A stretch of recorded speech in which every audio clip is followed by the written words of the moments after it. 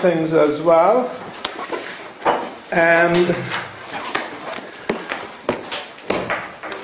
there are going to be 20 lectures, some of which will have nothing to do with this. For instance, this afternoon, Keith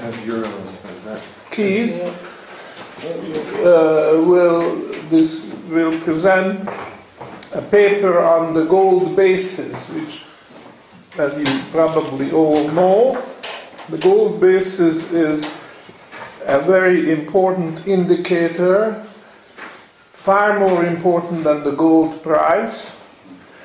And the world is just waking up to its importance. I was the one who took the initiative some 6 years ago to call the attention of basis, and I was completely ignored. Nobody thought that gold basis, well, they didn't even want to look at it.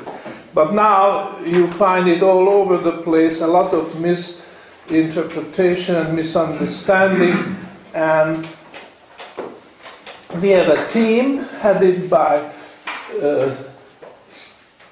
Sandeep Jetli, who is coming. He will arrive this afternoon, and he is a young man from India, educated in Britain, and very bright. To my mind, I can praise him because he's not here, so I have very high praise for him as a thinker, as an analyst, and a theorist. He invented the co-basis.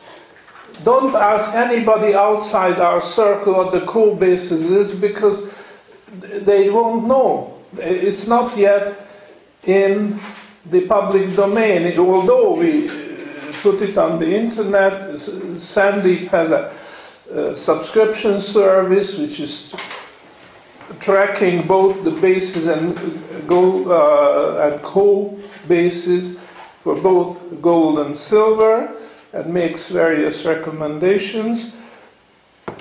But the world has not yet started paying attention. So he's coming, and you can ask questions. He will be in the position, I hope, to answer them. And Keith has also some ideas, some novel ideas, and this will be the subject this afternoon. However, the first lecture right now is the first chapter in these lecture notes, and the title is Ayn Rand's Hymn to Money. Now, I'm not going to read it. You can read it for yourself. It's a very impressive piece of literature in its own right.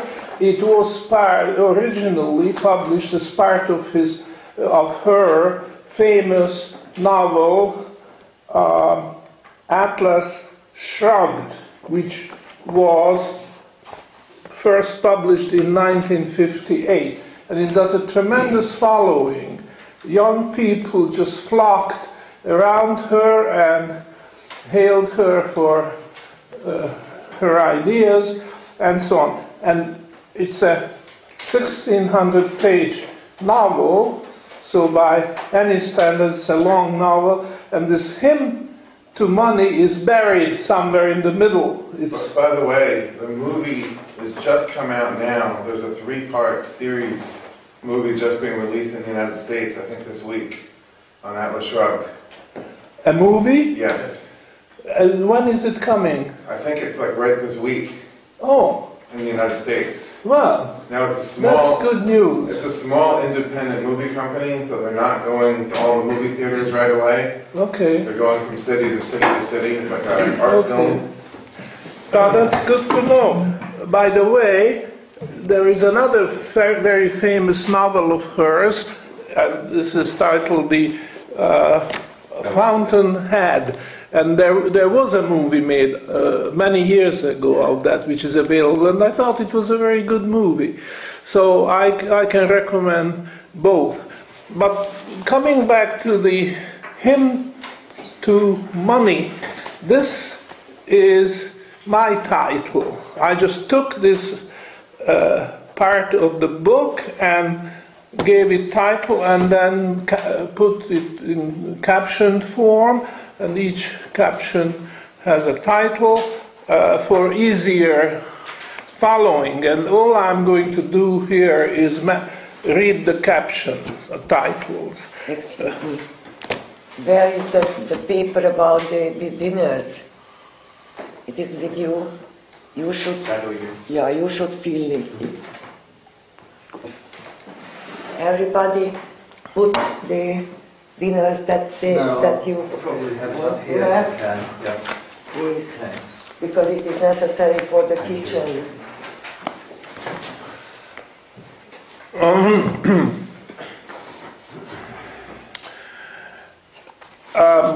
The first thing this hymn to money says is that in the public mind, money is the root of all evil.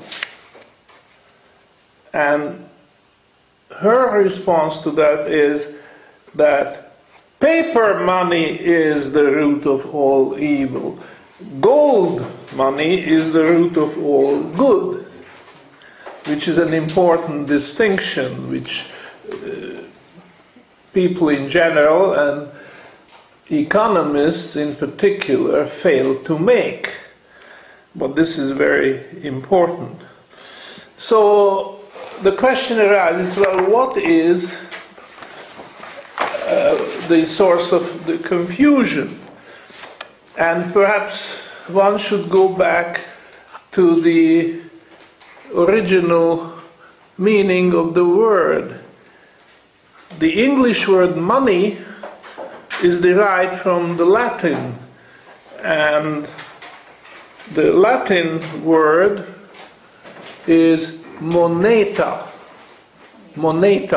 which means the warner or forewarner, something or somebody which gives you early warning, advance warning.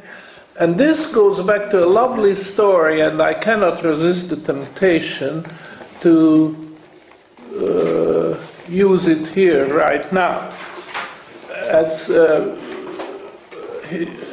piece of old Roman history. At the very beginning of Rome, which eventually grew to a worldwide empire, worldwide in the sense... Everybody feel his dinners?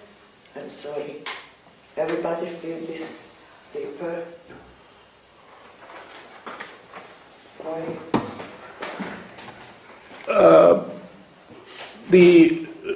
When I say worldwide empire, I mean the world as it was known then,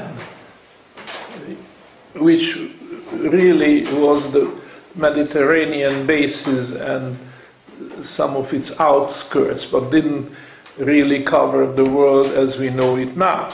But anyhow, the origin of that huge empire, very powerful, which after all the glorious history collapsed. The origins were very humble. It was just a village, and it was called Rome after Romulus, who had a twin brother, Remus, and they started to build the city together, and they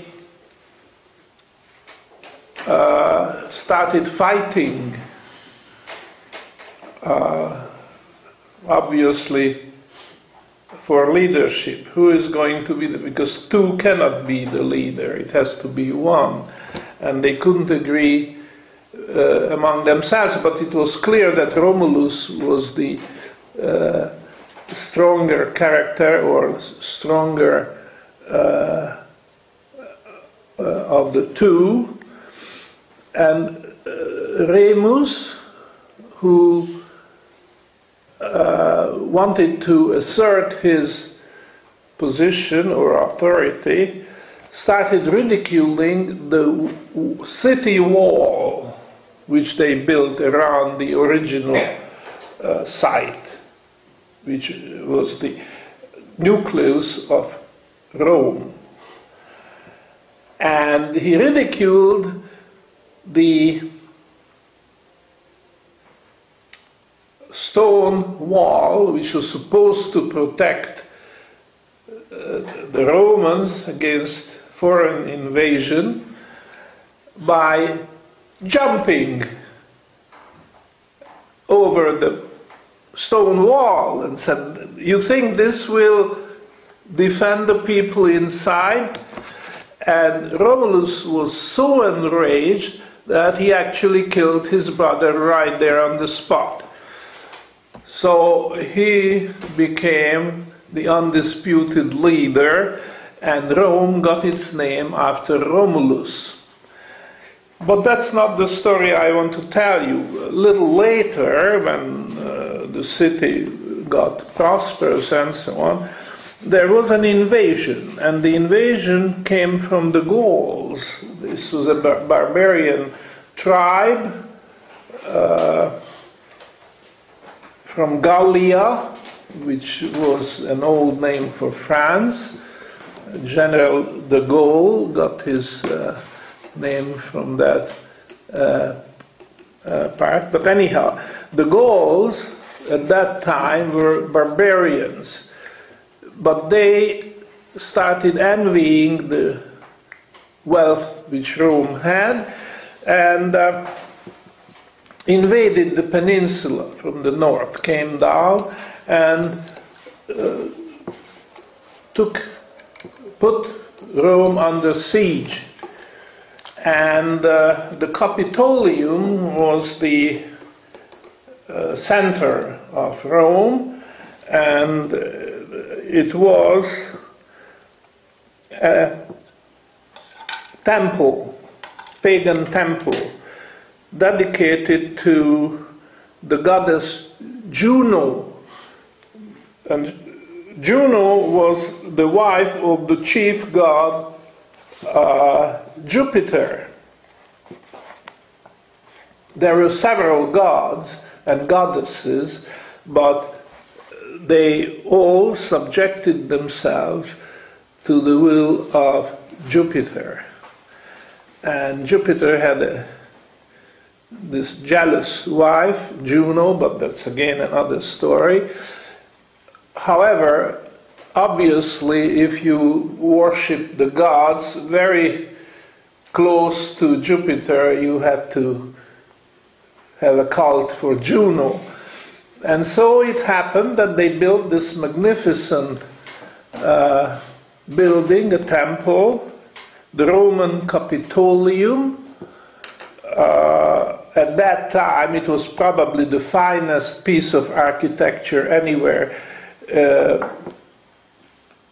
in the domain of Rome. We know that in Greece, in the earlier centuries, they reached a peak of architecture which was not really surpassed by the Romans, but by Roman standards it was the finest building, and it doubled up the building. It was first, as I mentioned, a temple for the goddess Juno, and number two, it was also the mint, the place where the coins of the realm were struck.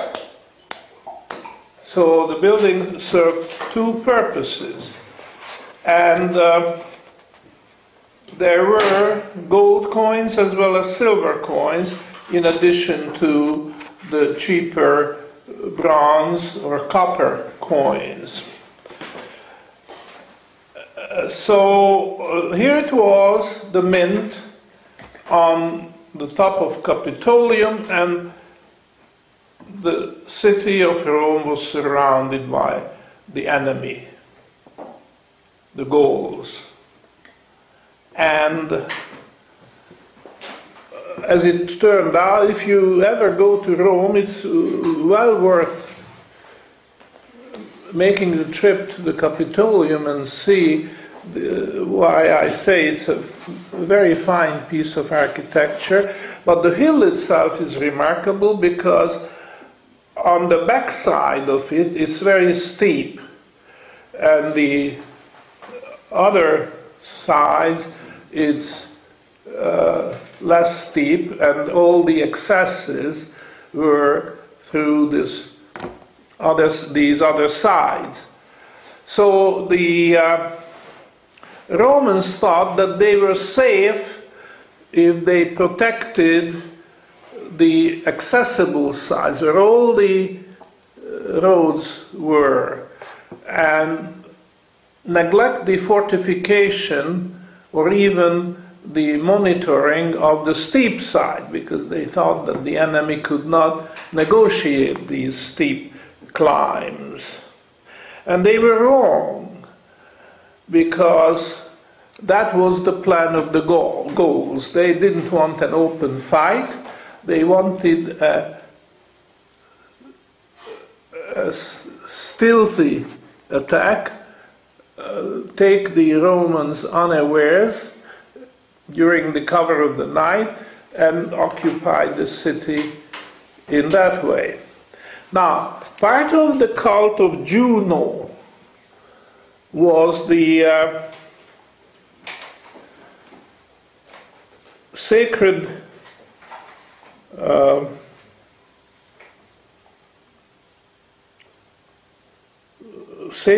geese of Juno. There was a flock of geese taken care of at the expense of the state, feed them, groom them, pamper them, and so on. And they were kept there. They just lived there, nearby the temple. And what happened was that, as indeed the Gauls made the approach through that steep climb, and the city was asleep, fast asleep, the geese were alerted, and they didn't like the noise from the back, an unusual direction where nobody ever came from. So they started cackling, loud cackling. I think that's the word for the voice of the geese. Honking. Honking, yeah. Yeah? Honking.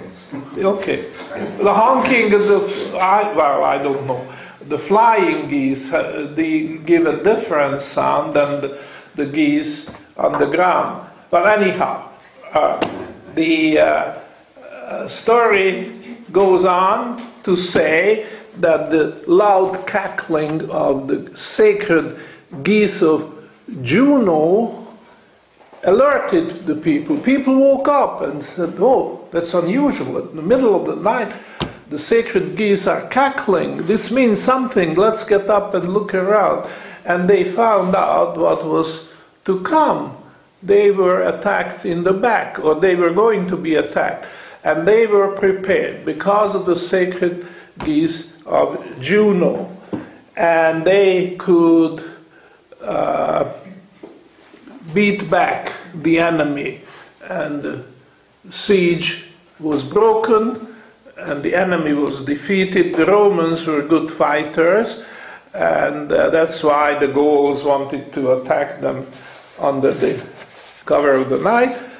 And the end of the story is that Rome was victorious, and they gave special thanks to the goddess Juno for saving the city, and they called the Capitolium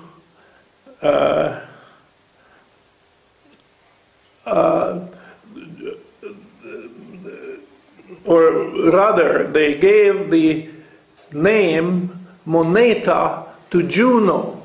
Moneta, the warner, the goddess who gave advance warning through her sacred geese to the city. So then the Capitolium was associated with the name Moneta, and this is how moneta started to mean money, because the temple, as I said, doubled up as the mint, and this survived in the form of the English word money. And I think this is a nice story, and I thought I wanted to share it with you. Nowadays don't teach this in schools, but when I was going to school, this was one of the readings we had to translate from Latin, and we enjoyed it. And I remember the very vivid picture, as the story tells you, about the how Juno interfered and changed the history of the world. Just imagine what would have happened if Rome fell. That was early on in Roman history. So this is how we start. Here is money. And then money has become a lot of things. There has been silver coin, gold coin, copper coin. The Romans made the mistake of diluting their coinage during the empire years after the Republic collapsed, which had to do with the assassination of Julius Caesar. The empire was formed, and it was very strong in the beginning and for centuries after. But then the Romans met their fate. Just like it seems to me the American empire is going to meet her fate. The Romans started financing their foreign wars with diluting money. And that's all very well written in the history books. There's just no question. It's not, you don't have to be a gold bug to spread the word, because we know exactly when and how much they diluted the gold coinage and the silver coinage, and ultimately it became a microscopic part of the coin, gold or silver. But they still scolded the gold dinar and the silver, forget what the name of the Roman silver coin was. They kept denarius. Yeah. Denarius. And they kept the name, you see, that's the cheating part of it. They practically eliminated the gold content, but they kept calling it the old name, as if this was no significant change. And this is how they started financing their wars. When the kitty was empty and the soldiers had to be paid, and so on. And we know what happened. There was what we call today hyperinflation. The money lost its value, and this weakened the economy of the Roman economy, which was very strong before, the strongest in the world before, and as a consequence, the Gauls came back. Actually, at that time, it was not so much the Gauls, another barbarian tribe. What tribe was that? Finally. The Goths and the Visigoths and the Vandals, right? They prevailed and they sacked Rome, they raped Rome, and that was the end of the Western Roman Empire. We say Western because earlier on the Roman Empire divided itself into two parts, the Western and the Eastern. the eastern part had the capital, the old Byzantium, an old city, which became Constantinople, and today it's called Istanbul. But it was great Constantine, a Roman emperor, who is credited with embracing Christianity, abandoning the pagan religion. Before him, of course, Christians were persecuted and even killed cruelly. They were thrown into the arena where they had to face with their bare hands the hungry lions which came and devoured them, and the Roman crown was applauding, enjoying the sight.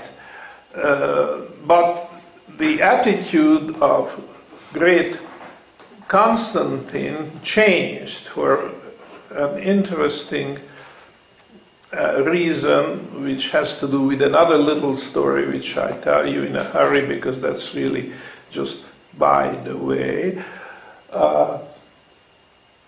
Constantine was also a warrior, and he faced many enemies, and there was a crucial battle where it was not clear that the Romans had the potential of winning, and that gave some worries to the emperor, great Constantine. So he was meditating at night. He went out on the under the starry skies, and he looked up, and according to the legend, there was a written sign. And the sign said, "In hoc signo vinces," which means, in this sign you will win. And what was the sign? It was the sign of the cross. And he didn't need an interpretation for this vision or apparition, because it spoke for itself. So he interpreted correctly himself that he would have to embrace Christianity, stop persecuting the Christians, and if he does that, then he will win the battle. And that's exactly what happened. And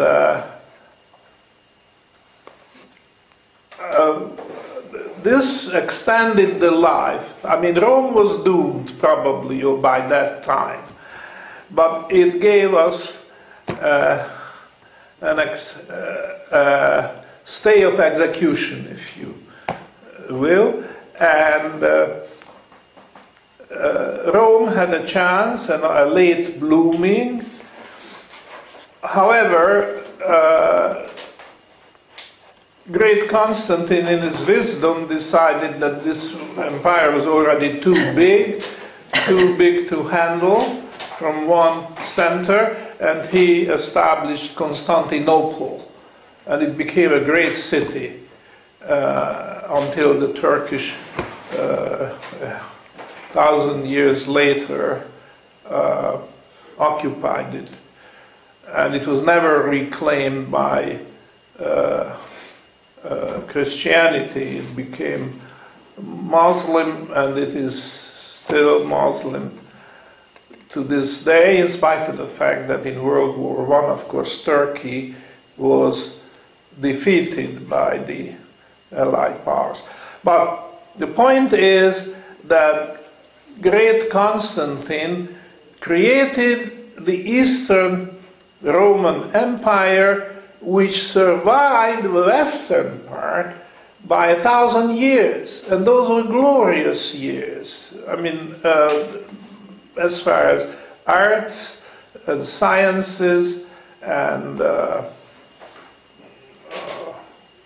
power, economic and military are concerned, there was no match for them until for various reasons, which would lead me too far away to tell you about. It weakened. By the way, not one of those reasons had to do with the same problem what the Westerns did, diluting money. This was not it, because the Eastern Roman Empire had a gold coin, the bezant, which was derived from the name of the old city, predating Constantinople, which was Byzantium. And from that name, they derived the word bezant. And that was the name given to their gold coin. And for more than 800 years, it was the trading coin of the civilized world.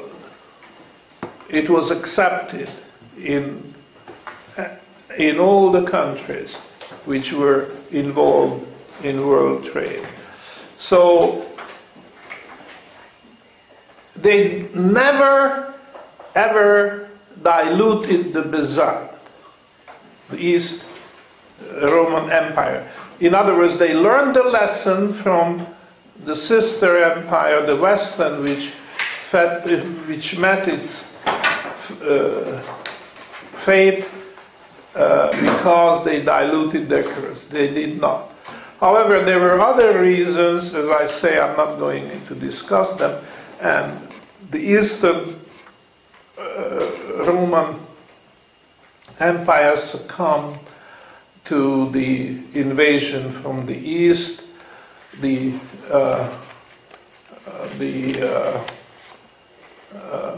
Turks, and they occupied Constantinople, made it into a Muslim city, the great church of Hagia Sophia, one of the most magnificent buildings in the, or I would say the most important and imposing building in the Eastern Roman Empire, was turned into a mosque. In the four corners they built minarets, these steep towers where the mullah cried out, Allah, Yallah. And the Turks went further to the west. Ultimately they occupied this country, Hungary, or at least the major part of the country, which were plains. The hilly parts, the Turks were not good in fighting in mountain territory, and they aimed to occupy Vienna, and that's where they were turned back, and then they start declining. So today, at least this part of Europe has not much. There's some traces. If you go to Budapest, you will see Turkish baths and a few other buildings. But it's nothing like for instance, in Bulgaria, where no matter where you go, and actually Muslim people still live there and practice their religion there. That's not the case in Hungary. In spite of the fact that for 150 years this country was under Turkish occupation, and the Turks were ruthless, as you probably know. So there it is. We have the history of the Roman Empire, and we should learn our lesson from it. Now I'm going to mention just the caption titles of Ayn Rand's Hymn to Money. The first one is, you must give value for value. In other words, exchange should be fair and should be voluntary and should not be under duress and coercion. Next, wealth is the product of man's capacity to think. Now think about it, this is very deep, because you might contradict this, say, no, it has to do with hard labor, you have to exert yourself physically and so on. But the real thing about business, and that's what communists and socialists and welfarists and so on deny, is that business will never succeed by brute force. Business, in order to be successful, has to use the mind. You have to think, and you use your thinking capacity to find the best way. And this thinking cannot be replaced by brute force or hard labor or sweat and blood. It has to be thinking, a very fine thought. Every man is the owner of his mind and his efforts. Now, when I was in elementary school,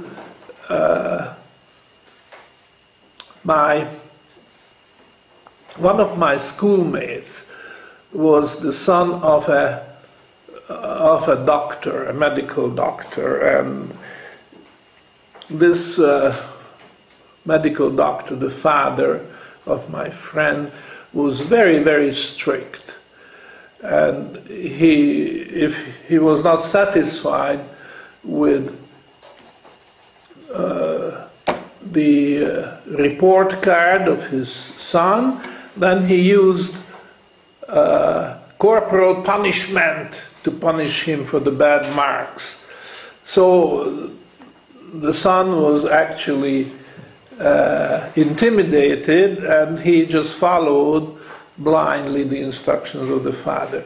And I remember how this doctor lectured his son in public, maybe on the street. He came to the school at the end of the school day to take his son home. Not every day, but some days, when he had no other business. And then he would start lecturing his son right in the middle of the street. Other people, other children and passerbys would hear it and said, "Remember, what you learn cannot be stolen from you. Nobody can take it away. Everything else they can. Your watch, your clothes, your shoes, everything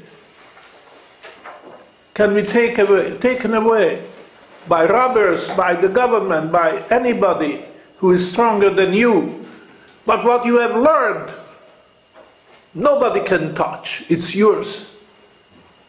So I remember it so vividly, because I had many occasions in my long life to contemplate the truth of this. Although this was a brutal father, admittedly he was, but the gist of his idea was great, and now it comes back in Ayn Rand in a beautiful literary form. So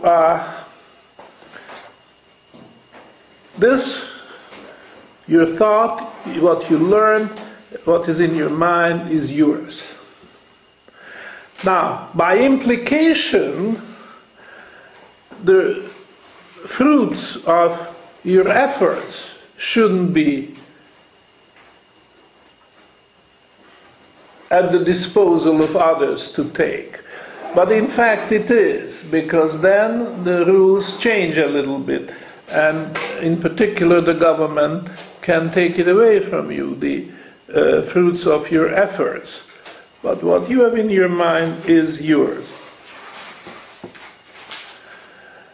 Now here is another very subtle and very philosophical title for the next caption: "The Scourge of Men Who Attempt to Reverse the Law of Causality."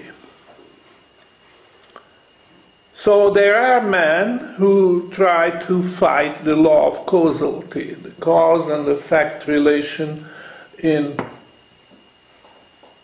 in the world, which is so clear to everybody, and there's hardly any dispute between thinkers and observers that there is a clear-cut cause and a clear-cut effect. But in spite of that universal law, there are people who try to reverse the law of causality, but they are doomed, according to Ayn Rand, and again money plays a role. So this is deep philosophy. Unfortunately, we have no time to go deeper into it. Money will not serve the mind that cannot match it. That's also beautiful. If you have money, but you have a mind which is no match for it, then the money will not do too much good to you. You've got to have a mind. And the truth of that, if you think more of it, will be obvious. It's not immediately obvious. So in other words, money will be a source of blessing or a source of curse to you, depending on your mind. Money as a means of survival, well, this needs no comment. Money is always an effect with you as the cause. So, through your efforts, if you understand the law of causality and act accordingly, you will have the benefits of money. Otherwise, there will be doubts about the actual benefits. Now, that's one of the highlights of the Hymn to Money. The only substitute for gold money is the muzzle of the gun. Think about it. When coercion is the standard, murderers win over pickpockets.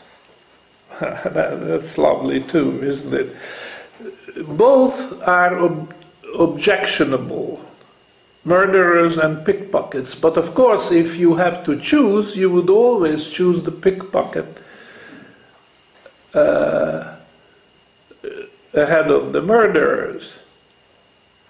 However, if you allow the government to rule with coercion, then murderers will be given preference. The pickpockets will fade away because the pickpockets are subject to murder as well. So there's competition and the murderers will be the winners. Now this may sound as a cliche, but it's very true. Money is the barometer of society's virtue. Sounds like a cliche, but there's a deep truth in it, which might strike you as a little bit overdrawn. That money, which a lot of people despise, as we started by saying, money is the root of all evil. Just the opposite. Money is the barometer of society's virtue. Now, you couldn't put it any better than the next one. Paper money, think of our own. There is no place on earth today where there is any other money than paper money.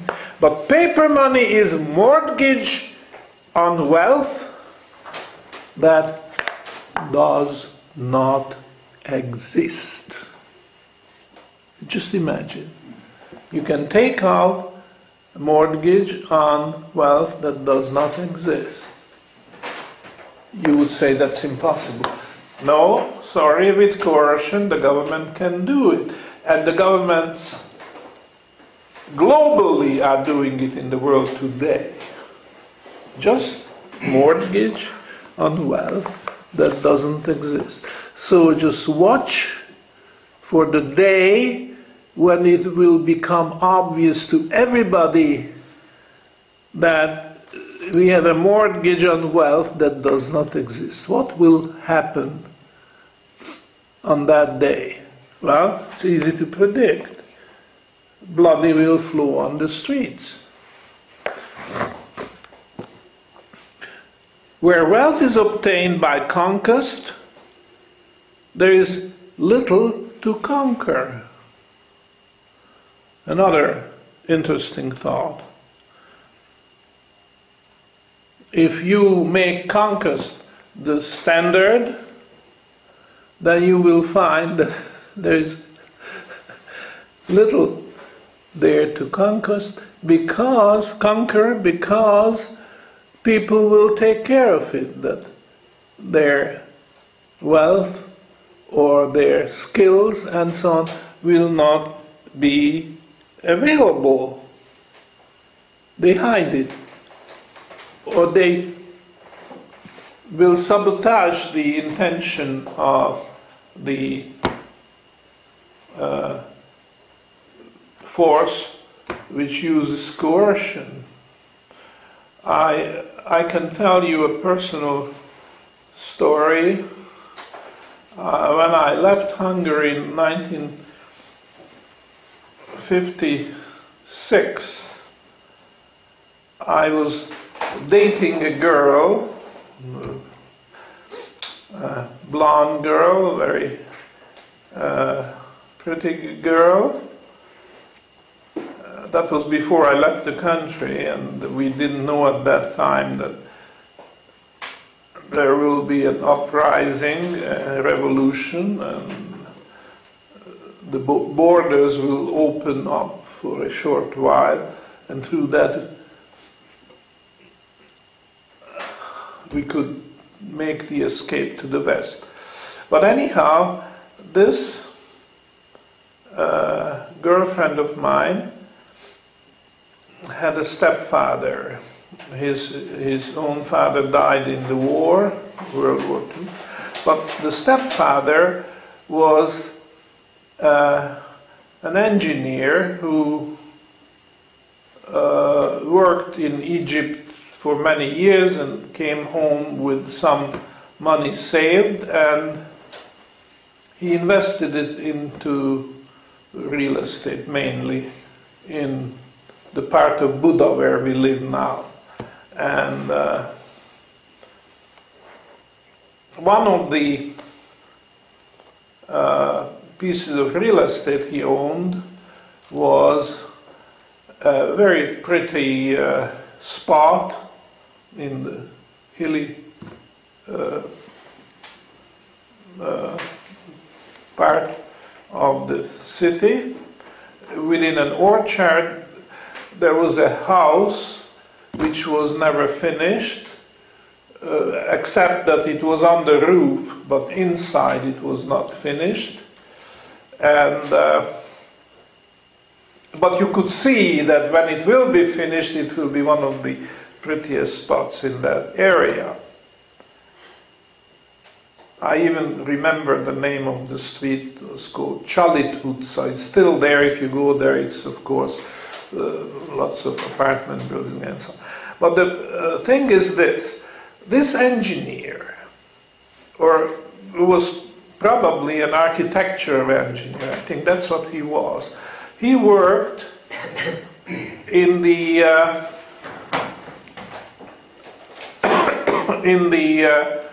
government of that district.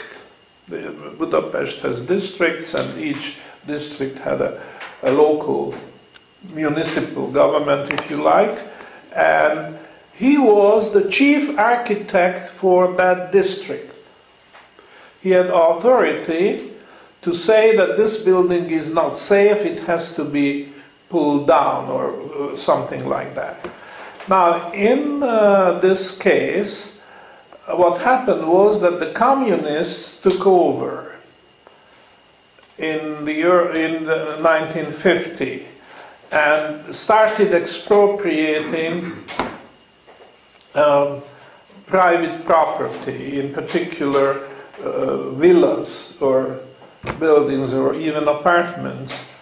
And very often the motivation was that some functionary of the party wanted to live there. So all he had to do is go to the party secretary and say that I would like to live there, and then next day the order went out that it was expropriated, and then of course the favored guy could move in and pay no rent, and just like that he was the new owner.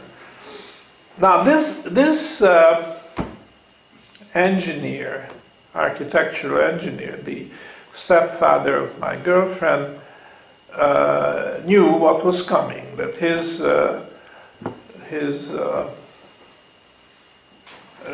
real estate will be probably expropriated, and the new owner will finish it and enjoy it. So what did he do? Well, he issued an order that his own building, which he built almost with his own two hands, was unsafe. It has to be pulled down.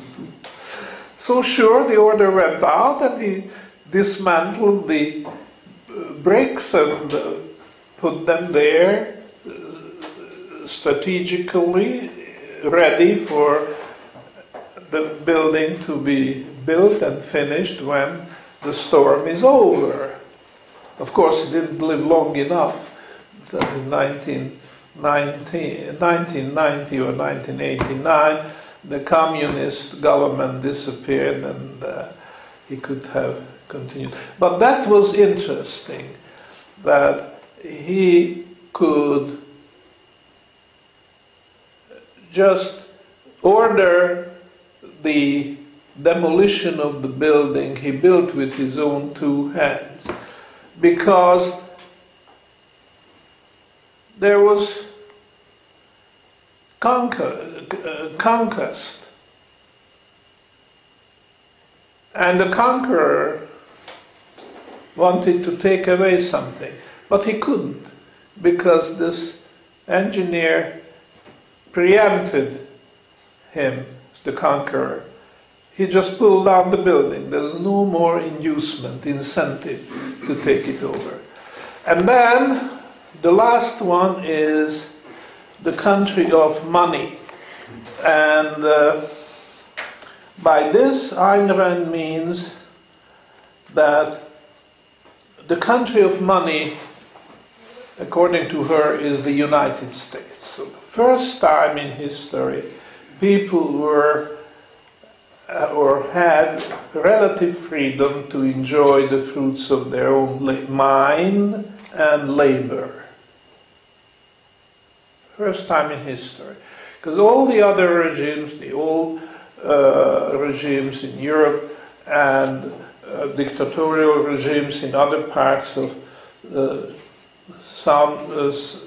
South America and elsewhere in the world, were all set up on taking away. So they allowed you as much freedom to produce, and they wanted to take the harvest.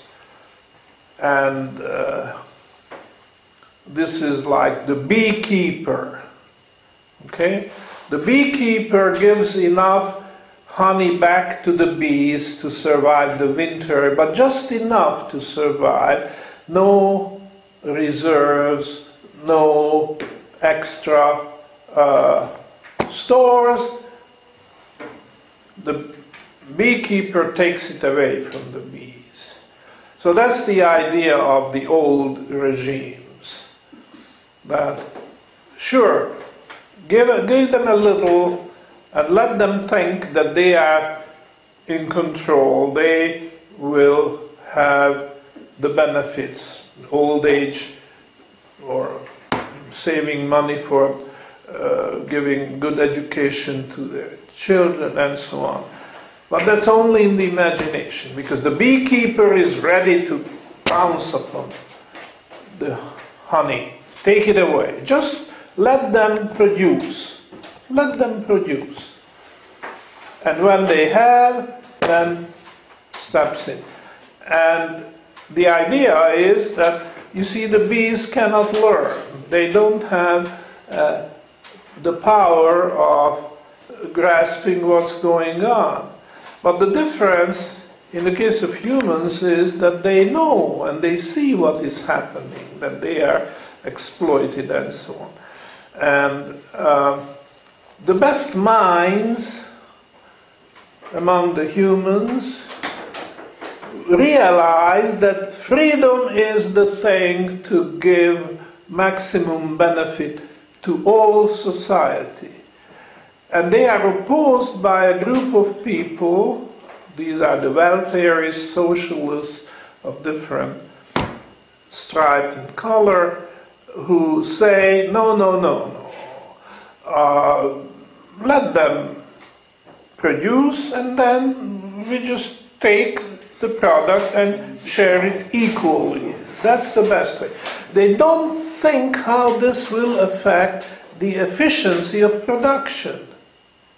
That the total amount of product will not be the same under coercion as it would be under freedom. And just like the man cannot take it with him to the grave, the same way, if individuals prosper, that's for the benefit of society, because no matter what they do, when they die, it will remain, and it will somehow benefit society. And that is why freedom is the best condition for society. Now, the last one is this, and that's just beautiful. No, I don't think anybody could put it better.